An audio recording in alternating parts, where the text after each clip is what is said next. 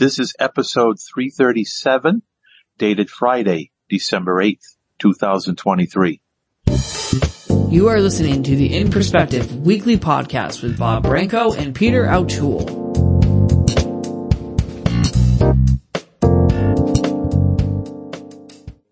Hello, everyone, and welcome once again to In Perspective. My name is Bob Branco. Glad to be here today with everybody. This is episode 337, dated Friday, December 8th, 2023. Before we continue with our program, let me introduce Peter O'Toole, our friend and colleague and co-host. Peter, what's going on today up in Coos Bay, Oregon? Well, the atmospheric river has receded, and we have a relatively pleasant day here. But never fear, it's supposed to rain again tomorrow and Sunday. So that's the typical Northwest winter. That's the nature of the beast in Oregon. Am I correct about that? You are correct. Okay. Let me thank those people who make it possible for In Perspective to be on the air and to be made available. We start out with our executive editor and producer, Raymond Gay. Thank you for what you do, sir.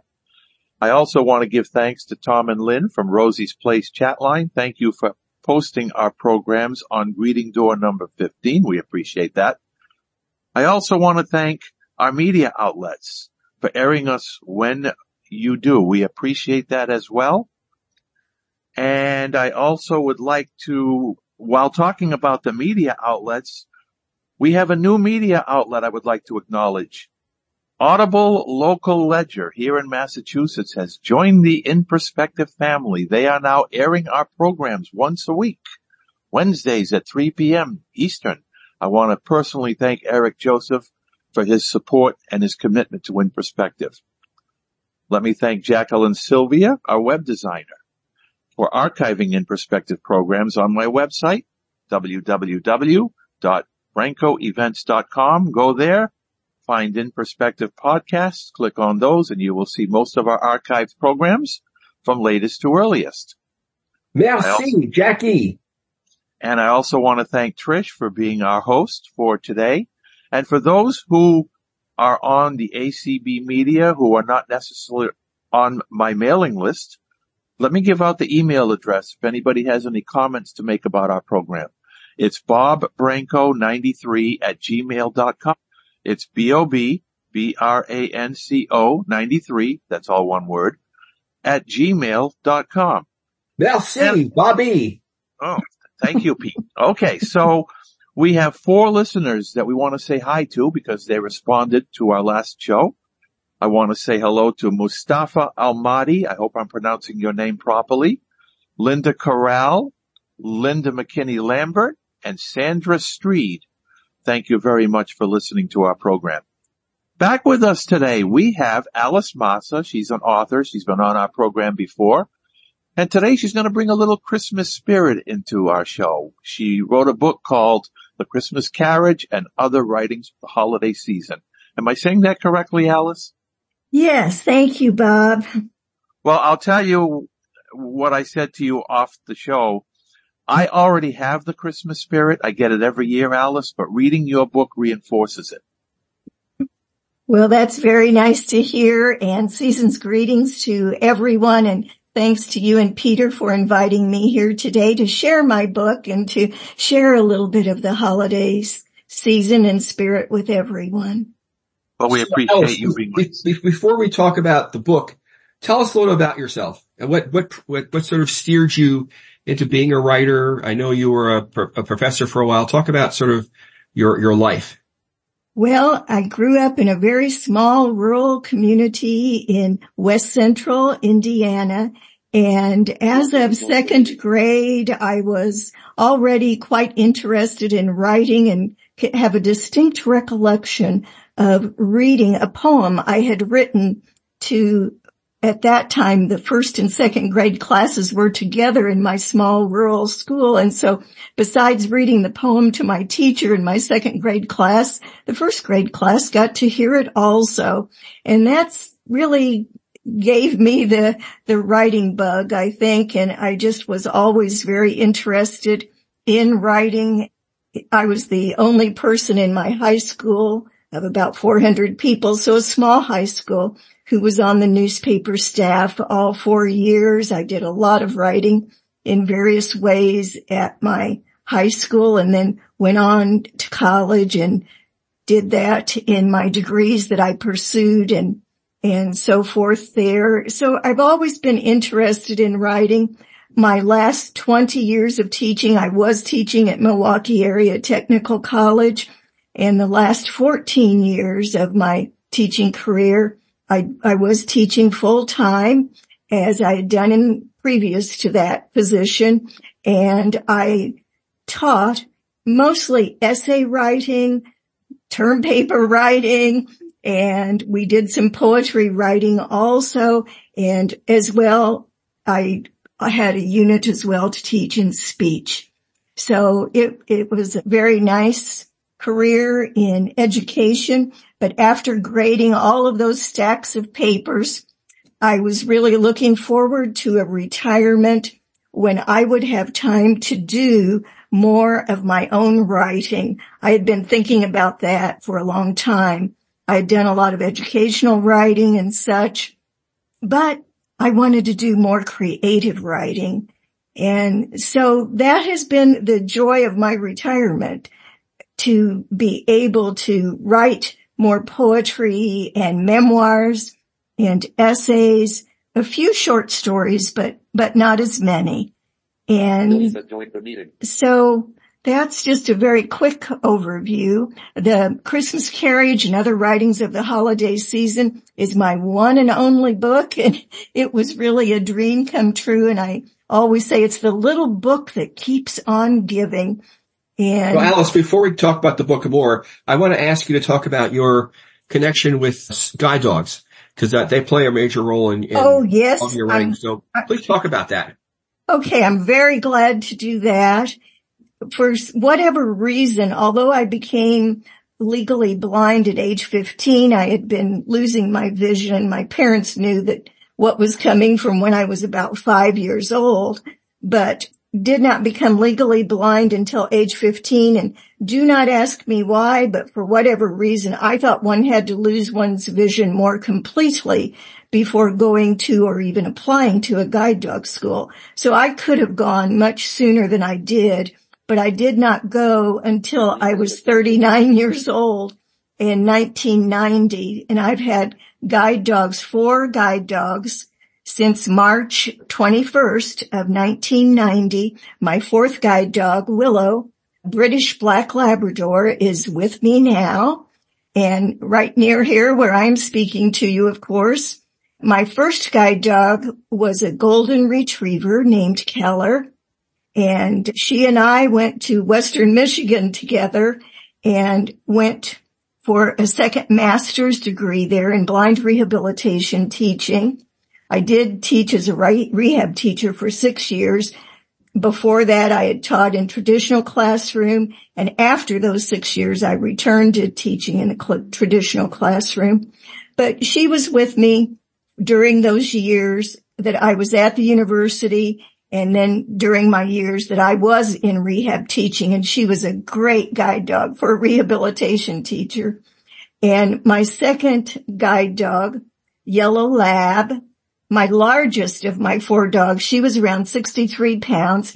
Heather came into my life on tax day of 1998, and she was quite a handful, but she did develop into an extremely fine working dog, lived a good long life, and she was with me 13 months after I fully retired her. I already had my 3rd leader dog, Zoe, and they got along so very, very well. And it was a joy to have the 2 of them together. And Zoe came into my life on June 6th of 2007. And then my Willow came into my life after Zoe passed away very suddenly and unexpectedly on March 16. And so ever since 2016 then, and coincidentally, June 7th of 2016, then I received Willow, and Willow turned 10 years old in October, but she's still working quite beautifully here in the downtown area of Milwaukee, Wisconsin, where I live. We have a trolley that goes right around the area where we walk frequently. So we are frequently going over trolley tracks and have had many construction challenges and so forth, bridges and such. So it's challenging work for a guide dog, but I've been blessed with these 4 wonderful leader dogs who have taken on these challenges extremely, extremely well. So I have a quick question, one more question before we go into the book, and that has to do with how do you think your guide dogs influence the atmosphere of the classes you taught in writing, if at all? They were extremely, thankfully, very well-behaved guide dogs in the classroom, and my students were very good about understanding what my guide dogs do and how they go about the basics. And so I'm always grateful to them for that. The one thing that was a little bit different was if I had a class where it was right at the time for the class to end or a minute before, and my students would start getting their backpacks and things gathered together and such, ready to leave. My guide dog, especially my Heather, would stand up like, well, Mom, it's time to go now on to the next classroom. So that was sort of funny that the guide dogs did key in on when the time for the end of class was and such. But each of them in each classroom, depending on how the classroom was designed, each guide dog would have his or her own spot each time consistently in the classroom and such, and away from the traffic flow of the classes. As I gathered more seniority in my later years of teaching, I was able to have the same classroom for each of the 5 classes that I taught. Now that classroom was used for other teachers as well throughout the day and the evening, but it was nice to have that same classroom. But our buildings at Milwaukee Area Technical College are connected by skywalks because of the weather that we sometimes have here. And so that was nice to have the skywalks to go through when we needed to go from one building to another and so forth. But most often we walked home or had a quick walk home each day from school. And so it was nice to be able to do that. In nicer weather, we would also walk to school, but I wanted to be fresh and look nice and so forth when I was ready to start my long day at school. So sometimes we did take public transportation to school, and we just always walked around the school campus all day and then walked home. So all 4 of them have gotten a nice amount of walking. I'd still try to walk 4 miles a day, breaking it up into 2 walks usually. But my guide dogs have been an extremely important part of my life. I know definitely I would have never done half or even a fourth of what I've done or accomplished had I not had these 4 dogs at my side. All right.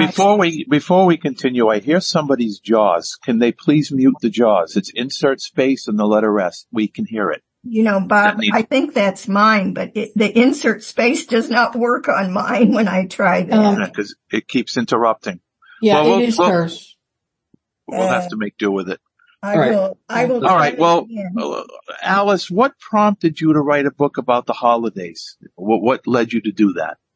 Well, I've always really enjoyed the holiday season. Ever since I was very young, I just really was a Christmas holiday person, and it just seemed natural to me.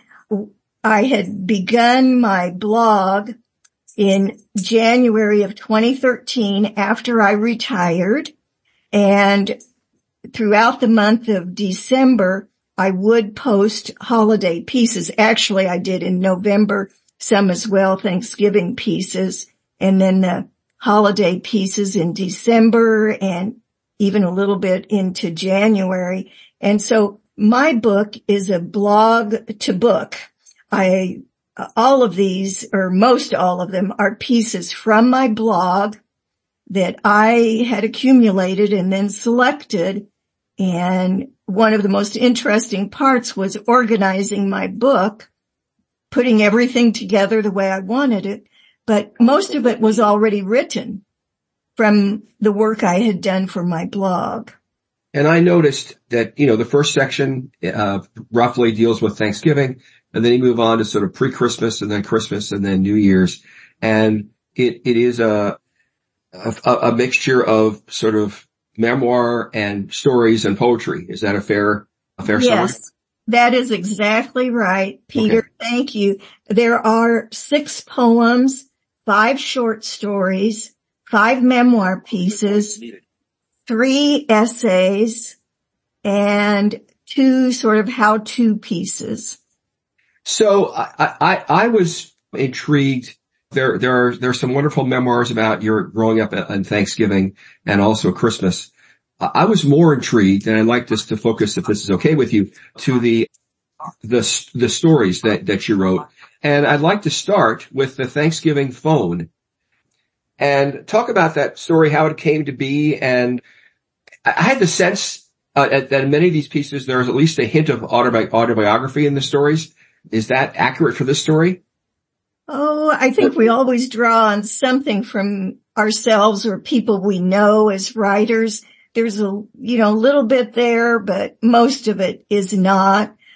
There are certainly people in our family who have been in the military, and my dad and his 3 brothers were in Europe in World War II. My nephew served in Iraq and Afghanistan. I have a cousin who's a captain in the Navy, another cousin who's in Air Force, had gone to the Air Force Academy and such. So there, I certainly have people in my family with that background.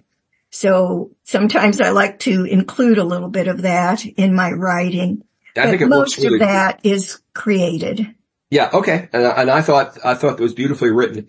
And how a misplaced phone results in sort of a new connection between the phone finder and the family whose son, I think his son, is returning. Yes. I thought it was a very nice piece, and I recommend other people read it. Your next item, I was amused by the Thanksgiving poetry game, where you, without getting too complicated, you encourage people to write poetry as part of the Thanksgiving celebration around Thanksgiving. And I thought that was interesting. But your last thing that made me smile, because it said the person who chooses not to write a poem cannot have pumpkin pie, can only have berry pies. And my basic reaction when I read that was, I don't like pumpkin pie, so I'm exempt from this activity, right? Yeah, it was gooseberry or raspberry. I much prefer the gooseberry or raspberry pie. So I think I won't write any poem. Okay. Alice, I was impressed with the poem you wrote where the first letter of each line of 12 lines was Thanksgiving. The spelling of the word Thanksgiving, THANKSGIVING. Yeah, that's been done for a long time with that word. It's clever though. I gotta tell you, it's very clever. I tried to make it more personal instead of just generically. I think that's one challenge for the writer with holiday pieces and with guide dogs, writing about guide dogs as well. Holidays and guide dogs is finding something that is a little bit different, finding something that is unique, that is one's own. And that's the challenge with writing these holiday pieces, I think. So thank you, Bob. So Alice, since we've talked about guide dogs before and you just mentioned it, you wanted to read something which is currently called Zoe's Christmas Eve. And why don't you set it up and read it? Well, in the book, it's called Zoe's Christmas Eve. And after I read this, I'll tell you a little bit more about the background. This is the oldest piece by far in the book, but each time with each guide dog, I have changed the title. So today I'm going to share with you Willow's Christmas Eve. And so it goes. My gift to you is a story to share. From my telling to your telling, it will go everywhere, like season's greetings, good cheer, and a smile, Christmas hope and warm wishes. This story should last for a while. Now, to the point of this tiny tale. Dear Rudolph entered with a loud ka-ching. Instead of red, his nose was purple and blue. Santa was startled, but asked with dismay, "What in the world happened to you today?" The story is simple. A flu bug did bite. Not just Rudy's nose, but Santa's whole flight. 2 little elves made the diagnosis complete. Dasher and Dancer laid down in defeat. Not even they could fight off that nasty flu bug. Prancer and Vixen, you guessed it, sacked out on a rug. Comet and Cupid needed Mrs. Claus. Donner and Blitzen took a moment to pause, to realize it was Rudy's flu they all had. Let me tell you, the situation was bad. Oh, a solution to this problem we need. As Santa patted poor Rudy's head, he wondered, who will take the lead? After all of these years, my reindeer deserve some sick leave. But other guides for my sleigh I cannot perceive. Then Mrs. Claus wiped her glasses and said, the answer ought to come right off the top of your head. You know that Elf Louis has one special dog that always helps guide him through snow, sun, or fog. That Labrador Retriever will show you the way. That guide dog named Willow will fly Christmas Day. Oh, Mrs. Claus, you are absolutely right. Now I can get ready for a long Christmas night. Oh, Santa, I know you will be safe with Willow as your lead. Rudolph and the other reindeer nodded and agreed. So, on that Christmas night, as Santa flew out of sight, he exclaimed, "My wish is peace worldwide, and may God bless each and every dog guide." Thank you, Alice. Talk about the poem. Well done, Alice. Thank you. In 1989, I had lost my pet dog, a Cavalier King Charles Spaniel. And she had some health issues and such, but she passed away very, very quickly.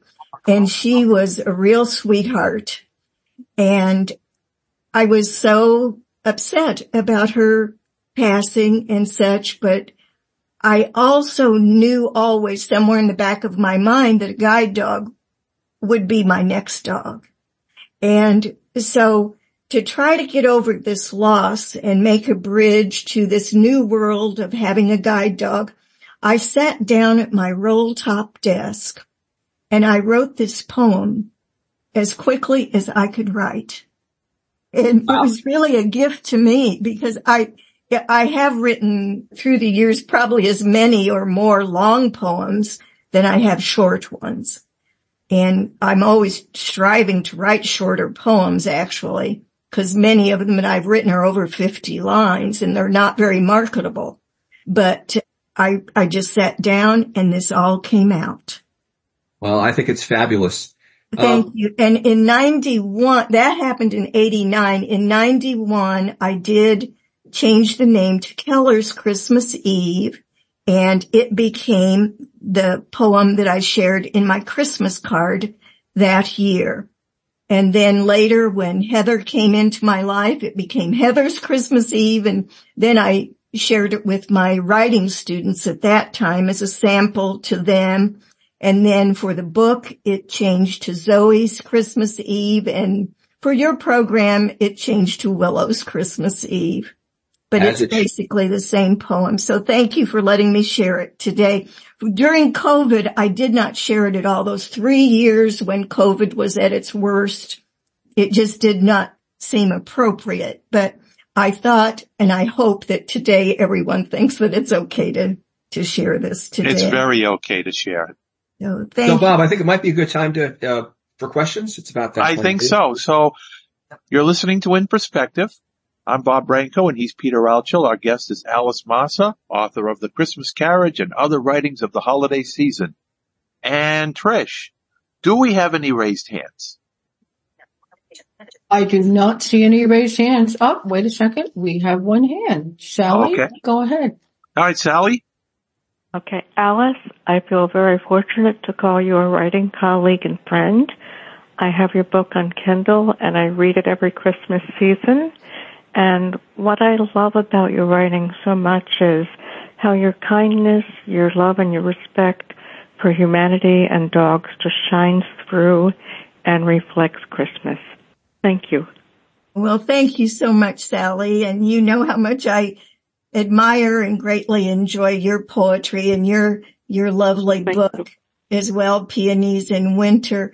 But Sally has mentioned something that means so much to me. I've had a number of people tell me that they put my book away with their Christmas decorations and then bring it out each Christmas season. And I love to hear that. That is so nice and so special to me. It does make a lovely little gift book, and it has such a pretty Christmas cover to it with the horse-drawn carriage, and there's quite a story behind that cover, the photograph that a friend of mine, Chris Kantak, found for me for the cover of the book. But maybe if we have time later, I can mention that, but we'll go ahead with the questions now. Thank you. Any other hands raised? Not on Zoom. Okay. Nothing in Clubhouse? No, I don't think so. All right. If there are any, Trish, just interrupt us. That way we'll know. Okay, I will. Yeah, feel free to interrupt. That's perfectly appropriate. So you mentioned the story. I'm sorry, Peter. Yeah. We just had a raised hand. It seems like every time we ask the question, they pop up. Beth has her hand up. Go ahead, Okay. Beth. Hi, Beth. Hi. I came in a little bit late. How long have you been writing? That story of Willow's Christmas Eve was pretty cool. Oh, thank you, Beth. I did say earlier I really got into writing in second grade and have been writing in one fashion or another ever since then. But thank you for your... that's neat. I used to like to write kid stories when I was young too. Good.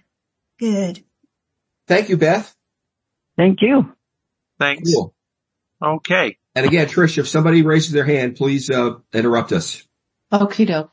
So, Alice, you mentioned the Christmas Carriage, which is the featured story in the book. Talk about why you chose to make that the feature. It's sort of in the middle of the book, so it's sort of the climax, perhaps, of the book. Is that the way you sort of viewed it as you put this thing together? It's sort of in the middle, so the book is more chronological in its organization, but I did decide to early on to call the book The Christmas Carriage and Other Writings of the Holiday Season.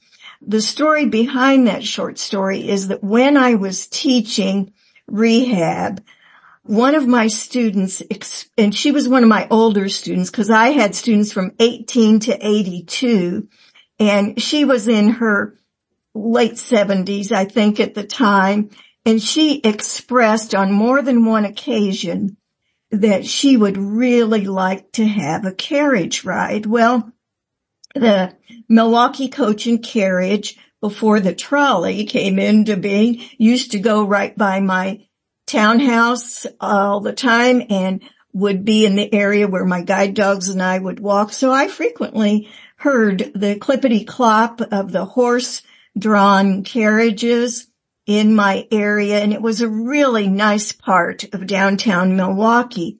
And this student expressed this desire that she would really like to have a carriage ride one of these days. And I always thought of that. I thought, oh, that sounds like that should somehow turn into a story someday. And it took me a while, but I finally came up with the story, The Christmas Carriage, and think of her each time when I go back and read it, of course.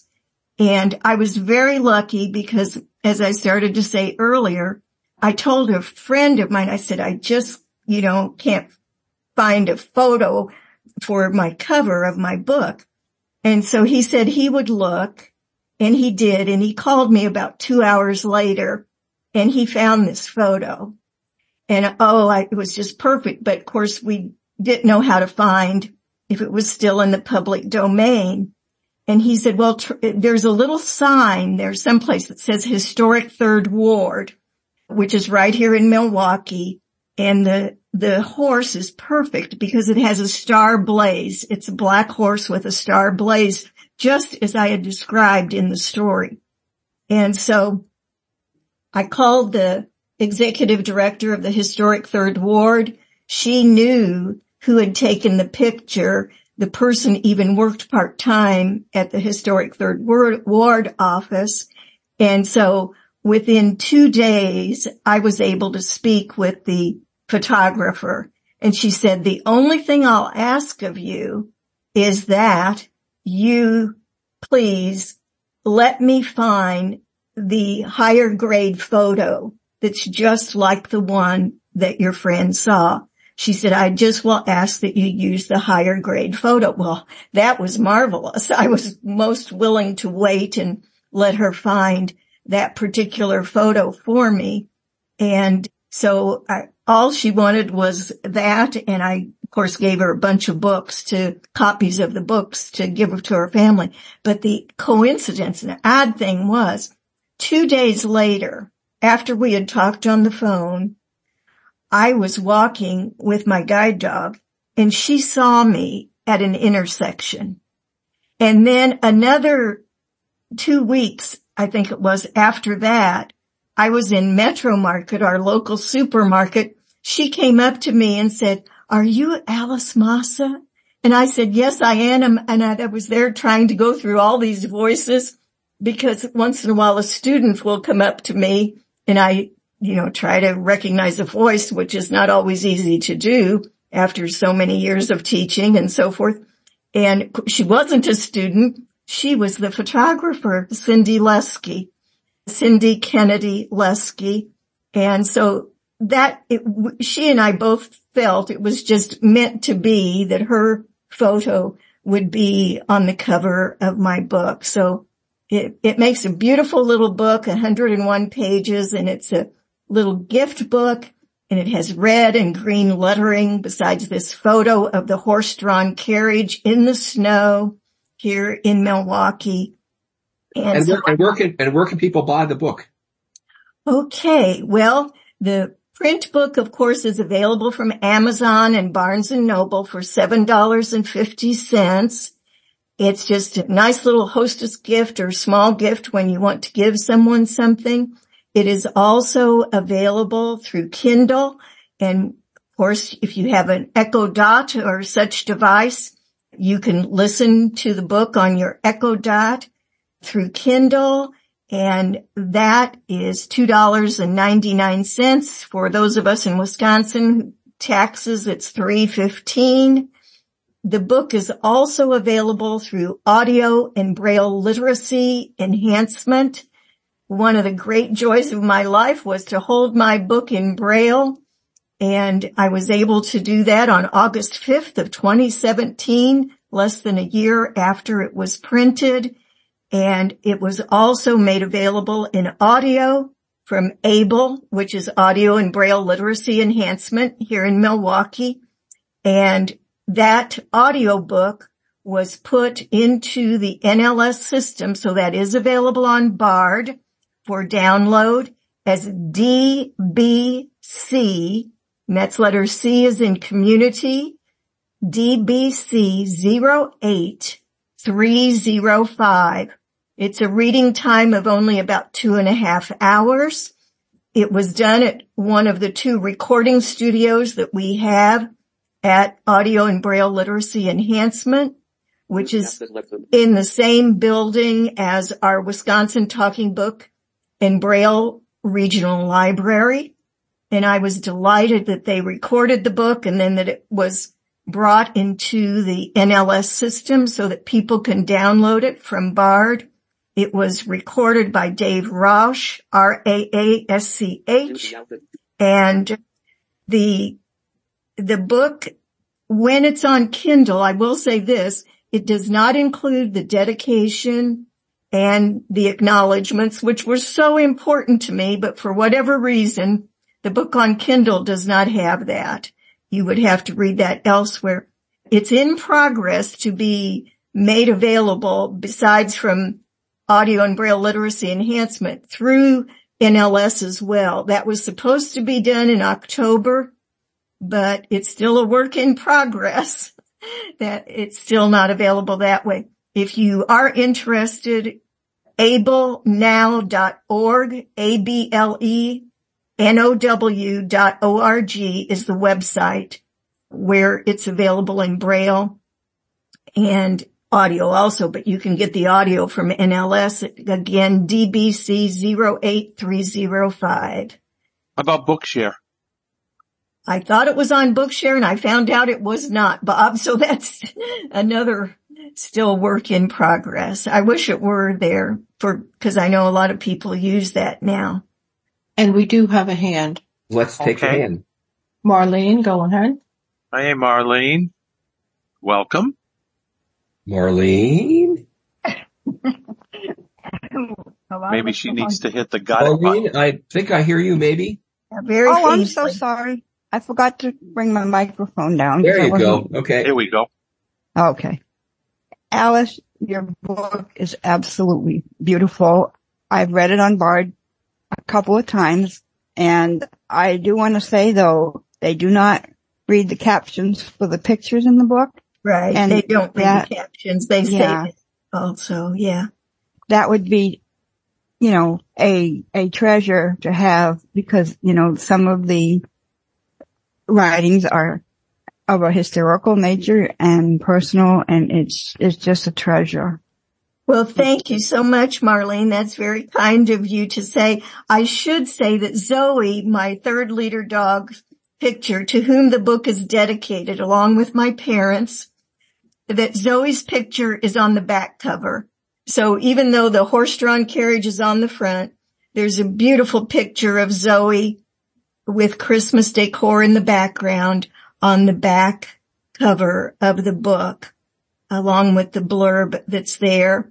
There are just a couple of other gray tone or gray line photos in the book. The only color photos are on the cover and the back cover.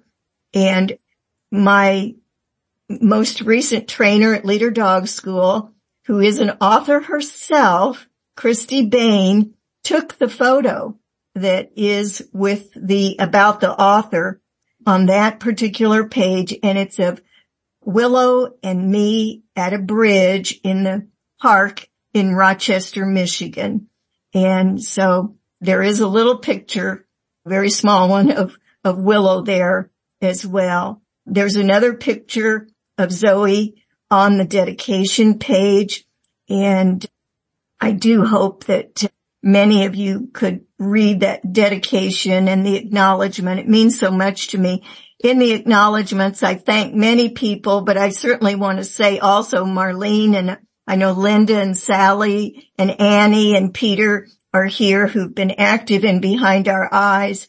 I always say I know that if there had not been other members of the writers group Behind Our Eyes who had talked about blogging and their blogging successfully, I would have never started my blog in January of 2013 and blogged each week since then. I know that if there had not been the authors in that group who had been successfully publishing with DLD Books, self-publishing with DLD Books of Colorado, I probably would have been hesitant about taking that step also. So it was very important for my blog and for my book that I learned so much and received support and friendship from the many writers of Behind Our Eyes. And Alice, if I may add something, I think I will speak for all of DLD Books' clients when I make this statement. They are excellent at what they do, and I commend them highly for their work. Well, we just have so many people to thank and acknowledge, even for a small book as mine. It's just really been a work that has given me the opportunity to thank so many people. And at the end of my acknowledgments list, I even thank my little hometown of Blandford, because it really is what gave me my style of writing and my heart for writing the memoir pieces that I do. And, that's where I developed my love of dogs as well, which is very important to my writing as well. And we do have another hand. Go ahead. All right. Who is it? Lisa, go ahead. Okay, Lisa. Hi, thank you very much. I just wanted to know if you could please repeat the DB number again, please. Did you want the DBC number again? I can barely hear you. Yes, please. Because this was made through one of the local recording studios, there is that third letter, and in this case it's the letter C, so remember that. DBC 08305. And if you're using something like a Victor Reader Stream or Victor Reader Trek, you just put in that 08305. That should bring it up also. If you're on Bard, I think if you just put Christmas Carriage or The Christmas Carriage or my name, Alice Massa, I don't think you even have to put Alice Jane Marie Massa. I think it will come up on Bard. I think I've tried each of those different ways, but it's there. And thank you for asking, Lisa. And we do have another hand. All right. Who's the other hand? Thank you, Lisa. Who do we have? Musey, go ahead. Okay, Musey. You're up. Okay. My question is, your blog since 2013, do you put the blog in a certain part of the day every day, or does it vary? Most often I post my blog late on Wednesday night. Okay. It's not 100%, but most often that's when it is. And it's how can people access your blog? Okay, thank you, Peter. http://Alice, my first name, ALICE, 13, that's the year I started my blog, and it's my dad's birth year, 1913. So 13 got in there, 13. Alice 13 Word Walk. That's what I call my blog, WORDWALK.wordpress.com. So Alice 13 wordwalk.wordpress.com. Thank you very much for that. Any hands raised? Not right out this second. All right. Again, please interrupt us if somebody does raise a hand. Alice, one of the things that struck me about this. Go ahead. I'm sorry, Peter. We just had the hand raised. Let's do it. Nora's iPad. Go ahead. All right. Hi, Hello. Alice. Hi, everyone. Hi, Alice. Pleased to meet you, and Ellen. Thank you, Ellen. Thank you for your wonderful presentation about your book, and I've never read it, but it sounds wonderful to me, and the way you talk about it is just very phenomenal. It's wonderful. Well, thank you, Nora. I hear you on many of the calls, and I Love Braille and such. And so it's nice to have you here this afternoon. Thank you. I hope you read it sometime. Yeah, maybe someday. I hope so. Thank you. It is really short and very, very nice. Alice, one of the things that struck me, especially about your short stories, is that there is a moment where a small act of kindness takes place and results in all kinds of nice things downstream, or at least small things. You know, they ripple out of the kindness thing. You know, whether it happens in the Christmas Carriage, it also happens in a piece that Coco with the Claus is a Wrath and Natal holiday story. And there's one having to do with the puppies at the very end. That struck me as sort of a common theme. Is that a common theme in your writing, or how does that play for you? Oh, I hope it is. And thank you for noticing that, Peter. I would rather write positive things and more uplifting pieces. I think too often we don't have enough of that, and I think we need more of that. So I agree totally. I hope that, you know, I can write more of those kind of pieces. My intention was, when I wrote A Sign of Peace at Coco with the Clauses, well, I live catty corner from that park that I describe. And the other parks as well each of those were places that I was describing that really are here in Milwaukee. And there used to be this every December Coco with the Clauses. So that came from real happenings. But Retha Natale, I had planned to do one of those stories each Christmas. And a dear friend of my mother was a postmaster, and her friend, her best friend, was called Retha. And she was a postmaster in the town just north of us. And so I named that character in honor of Retha, who was like another aunt to me. I had 7 aunts, but she was like number 8 to me. She was a very kind and special, very positive lady. And Natale, that's a family name in our community, and one of the clerks who worked for my mother at the post office, that was her last name. And of course that means Christmas in Italian. Yes. And so I thought that I would use this character, Retha Natale, more, but finally a couple of years ago, or 3 or 4 now, I did finally write The Christmas Poet. And Retha Natale appears again as a central character in that short story that is available on my blog. If you just go back and look at my December blogs through the years, you'll see other pieces that I've written that are not in the book. Someday I do hope to take my other holiday pieces, combine them with this, and make a larger book of all the pieces. And we'll see if that comes about one of these days, but slightly different title, different cover probably and such, but expanding on this book. I did want to ask Paul if he had anything to ask you, because I patched Paul in. I'm not sure if he would show up if he wanted to speak. So Paul, did you want to say something to Alice right now? So while we're waiting for Paul, can you talk about your poem, Snow Dancers? I found that especially interesting. I think it's the last piece in your book. Yes, it is. And that was the one that was the latest written one. Many are written in 2014, 2015, but that was, I think, the only one that was written in 2016. And it's really a story poem for children.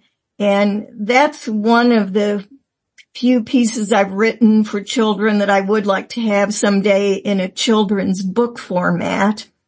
And I take these characters, the real life people, Jake Tapper, I turn into Jake the Tapper, and Peggy Fleming, the famous ice skater from the 1968 Grenoble Olympics, who was the only one to win the gold medal that year from the United States, if I'm correct about that.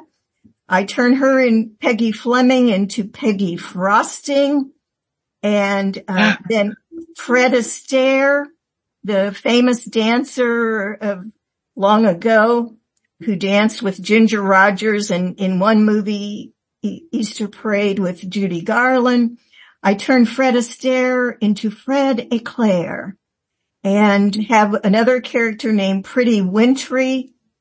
And what happens is that one night, the snow angels that have been made into the snow come to life for a while, and they help to turn the snow people, I will say, the snowmen and snow ladies, into life again for a while that night. And they all become dancers. And so that's what this little story poem is about. And the whole book, I can tell you the people who I think have most enjoyed it that I get feedback from are people who are senior citizens, but there are pieces in the book that are definitely for children. And this is one of them. So, Alice, talk about your plans for the future. What are you working on now? When might your next book come out? What are you working on? Well, I thought maybe there would be a second one by now, but it just hasn't happened that way.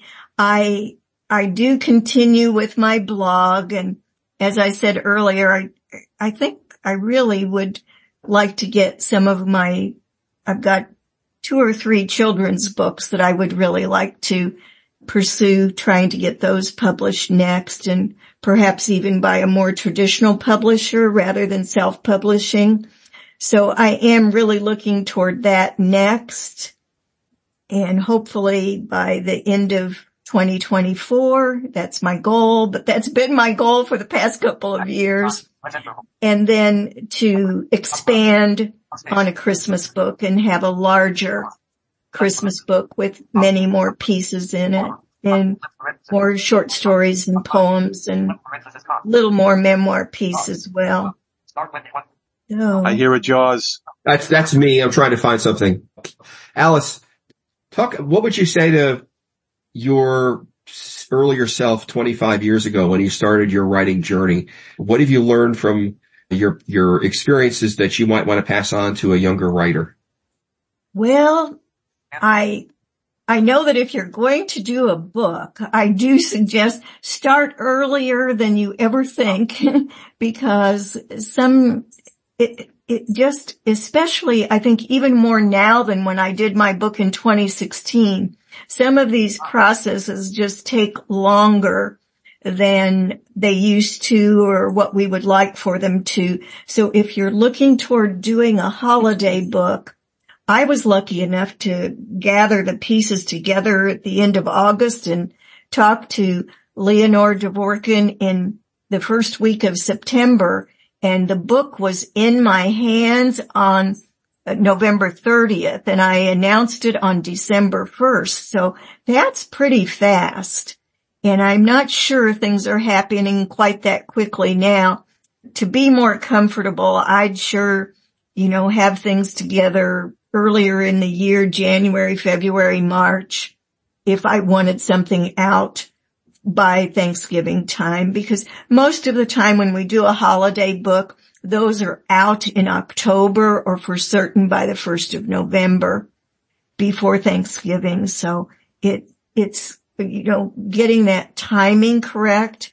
Another thing I learned by doing the book, something as simple and very practical as knowing the typeset and such, so that you know how long a title or subtitle or chapter heading, whatever it may be, how long that can be, and that you want to cut it yourself. And if it has to go to 2 lines, you don't let the person who's doing the format cut it for you, especially if you're an old English teacher. You want to cut at the logical place and not in the middle of a phrase or something. And so those little practical things come up. Another thing I suggest is to keep a book journal so that you can have all the information about your book when you have an opportunity to do a program such as In Perspective. You can look over that book journal and have some of that basic information about the progress of your book in mind, and can more easily and readily share the information when you have the opportunity to do so. And we have 4 minutes. Alice, what advice did you give to your writing students that you have applied to your own writing? Oh, many of those things that I would. I mean, I'm not talking about sort of the current publication. Just you sit down and you want to write something. Yeah. Well, for one thing, I say no matter what topic or prompt one is given or assignment, one can write something. I don't believe in writer's block. You may not write as well as you normally do. You may not write the way you would reach for the stars for at that particular time, but you can write. And so I really tried very much to steer my students away of any thought of writer's block. And so I really approach that myself with those same thoughts echoing in my head. Of course, I did a lot of teaching about MLA style, modern language association style, and grammar and punctuation. I'm big on grammar and punctuation. I edit and proofread my pieces and try my very best to have them as well written as possible. And I certainly told my students the name of the writing game, as many people say, and I said, the name of the writing game is revision. Yeah. We are out of time. Just give us the site of your blog again so people can check it out. Okay. Thank you, Bob. It's http://alice13wordwalk.wordpress.com. And I certainly wish everyone a very Merry Christmas, Happy Hanukkah, Happy Holidays, and hope all of you have just a very lovely and peaceful holiday season. And right back at you, Alice, and I really want to commend Behind Our Eyes for the service that they offer us. That's a very good organization. I'll give them a free plug. It is indeed. We appreciate Thank you for that. Bob. Thank you. Next week, we're going to have a tribute to Christmas, and among the guests that we have, my better half will be on the show. Amy Branco, along with Karen Crowder, Stephen Thieberge, and Tabitha Cabral. Should be a great show, a tribute to Christmas. Peter, thank you as always. Thank you, Trish, for being our host. Thank you, Alice, of course, for being on the program today, and our participants. I'm Bob Branco. Go safe with God's abundant blessings. Have a great evening. Take care.